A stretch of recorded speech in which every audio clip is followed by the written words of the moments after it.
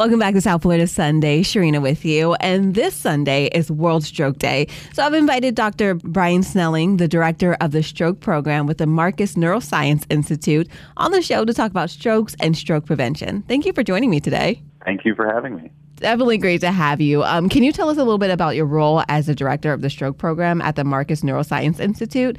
You're at the Boca Raton Regional Hospital, right? Absolutely, yeah. So as a medical director of our stroke program at Marcus Neuroscience Institute, I sort of wear two hats. The first one is that I'm a dual-trained cerebrovascular neurosurgeon. So I'm responsible for treating blood vessel disorders of the brain and spine, either through surgery or through catheter-based techniques. And then as a medical director, I'm responsible for overseeing the stroke program and how we treat patients both medically or surgically for stroke. In addition, how do we prevent patients from having strokes? So how we do that as a hospital, both when patients are in the hospital or when they're coming to see us in a clinic, those are the measures I oversee. Wow, that makes for a very busy day for you, though. Yeah, it definitely does. So what is the significance of World Stroke Day? You know, World Stroke Day is really important to those of us who try to prevent stroke and treat patients with stroke for a living. Stroke is, the fifth leading cause of death and disability in the U.S. and around the world, and it's only going to be a prevalent problem as our country continues to age. And stroke can leave patients with significant deficits and significant disabilities that they have to live the rest of their life with. Right. And because of that, bringing awareness to that and letting people know, not only the signs and symptoms of stroke and how to recognize one in themselves or a loved one, but in addition to things that they can do to prevent themselves or their loved ones from having a stroke, we think that it is critically important. Okay, so you actually hit on one of my next questions. What are the common risk factors for strokes?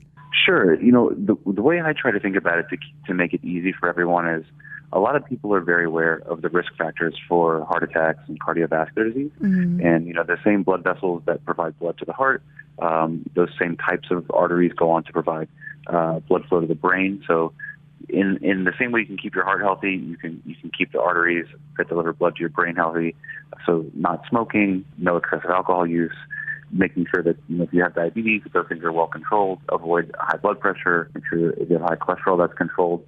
All of those same measures are the things that we tell people in our clinic to prevent having a stroke. Right. You definitely have a point there. You mentioned earlier that stroke is like number 5 on the list of leading cause of deaths in the United States.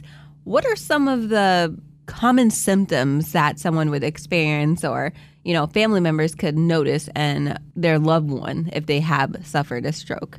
A lot of the times if someone is having a stroke, the things we tell the community, if we tell them the acronym BFAST, B stands for balance, E stands for eyes, F stands for face, so it serves as a facial droop. A stands for arm, such as arm weakness. Mm-hmm. S stands for speech, such as difficulty speaking or difficulty understanding speech. And T, that stands for time to call 911. So those are the things we try to teach people in the community to recognize in friends and family members. And if they do see those signs or symptoms, they do need to call 911. Don't drive your friend or your loved one or yourself to the hospital. And I heard that there's like a new symptoms that family members and friends should also look out. If you're trying to determine if your family member has had a stroke, you could actually tell them to stick out their tongue. And if it's like a little lopsided or it goes to one side? That's possibly one, but tongue, I guess, deviation isn't as easy to pick up as some of the other things. So that acronym that I just laid out, those are the big ones. You have trouble talking, mm-hmm. face or arm weakness, blurry or double vision, maybe some balance issues. It's and especially if they come on out of nowhere, then it's definitely time to call 911.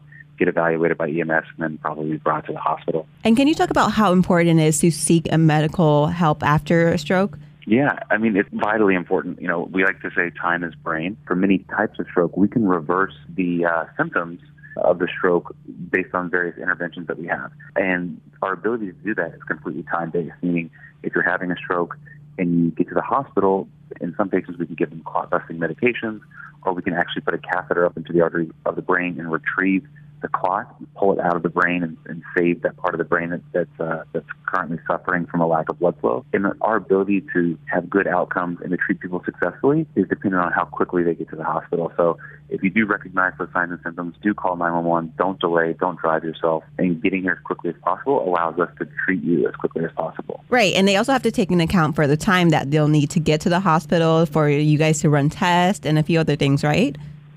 Exactly, but if you call 911 and EMS evaluates you, the paramedics evaluate you in the field, then they'll call us at the Marcus Neuroscience Institute. They'll say, hey, this patient seems like they're having a pretty significant stroke.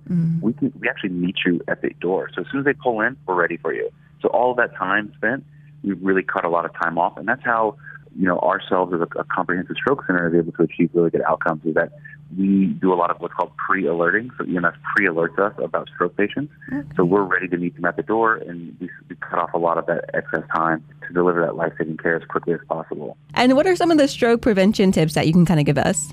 I think some of the basic stroke prevention tips are similar to the things we talked about earlier. There's a lot of medical conditions that can predispose you to having a stroke. So high blood pressure, high cholesterol, diabetes, all of those things, people need to work very closely with their cardiologist or their primary care doctor to make sure that those are as well controlled as possible. Another common one is people can have an abnormal heart rhythm called atrial fibrillation. If you have that, you need to work with your primary care doctor or your cardiologist to be put on sometimes medications to actually thin the blood and prevent you from having a stroke. There's other rare types of stroke. Stroke's an umbrella term, so certain people can have brain aneurysms that can rupture and cause bleeding. That's a bleeding type of stroke in the brain. If you have multiple family members in your family that have had a brain aneurysm, definitely have a screening test. So usually we can do a special type of MRI that tests to see if you have a brain aneurysm, because they do run in families. So, depending on stroke is a big term, and it means a lot of different things. So the most common one are clots that get lodged in the arteries of the brain. So we already talked about that with controlling all those lifestyle factors. But for the other ones, making sure that if you have an abnormal heart rhythm, that that's appropriately taken care of. If you do have a family history of stroke, talk to your primary care doctor and make sure that they have you appropriately screened or checked up on, to make sure that if we're able to prevent that accordingly. And you're working on a new study with stroke patients and stem cells. How does that work? So for some of our patients, when they come to the hospital, they have a large artery that delivers blood to the brain that's blocked. So we put a small catheter up, we actually retrieve that clot, and we pull it out of the brain. When that's done, a lot of times the brain goes back to normal, patients regain full function. Sometimes they don't, and they still have some symptoms left over.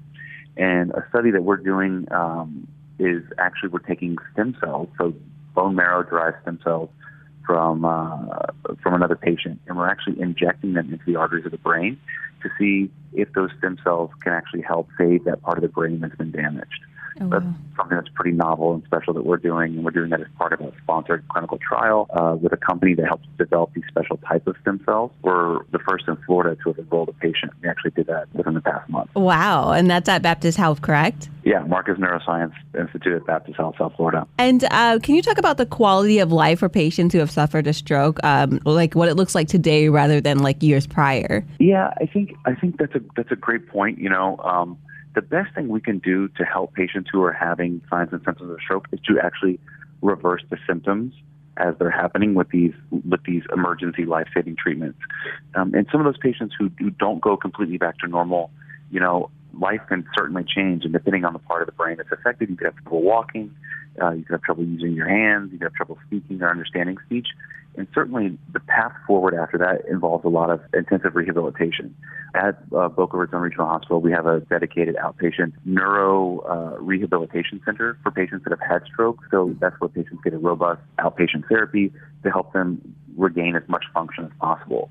So, when you leave the hospital, patients generally end up doing a lot better 6 to 12 months afterwards.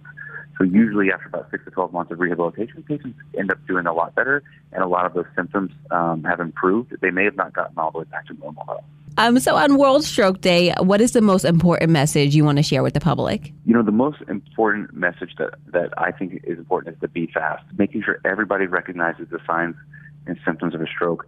It's not like a heart attack. With a heart attack, people have chest pain. They have this impending sense of doom, and they know that something's wrong with them. But strokes are silent. They don't cause pain. A lot of people just try to shrug off the symptoms.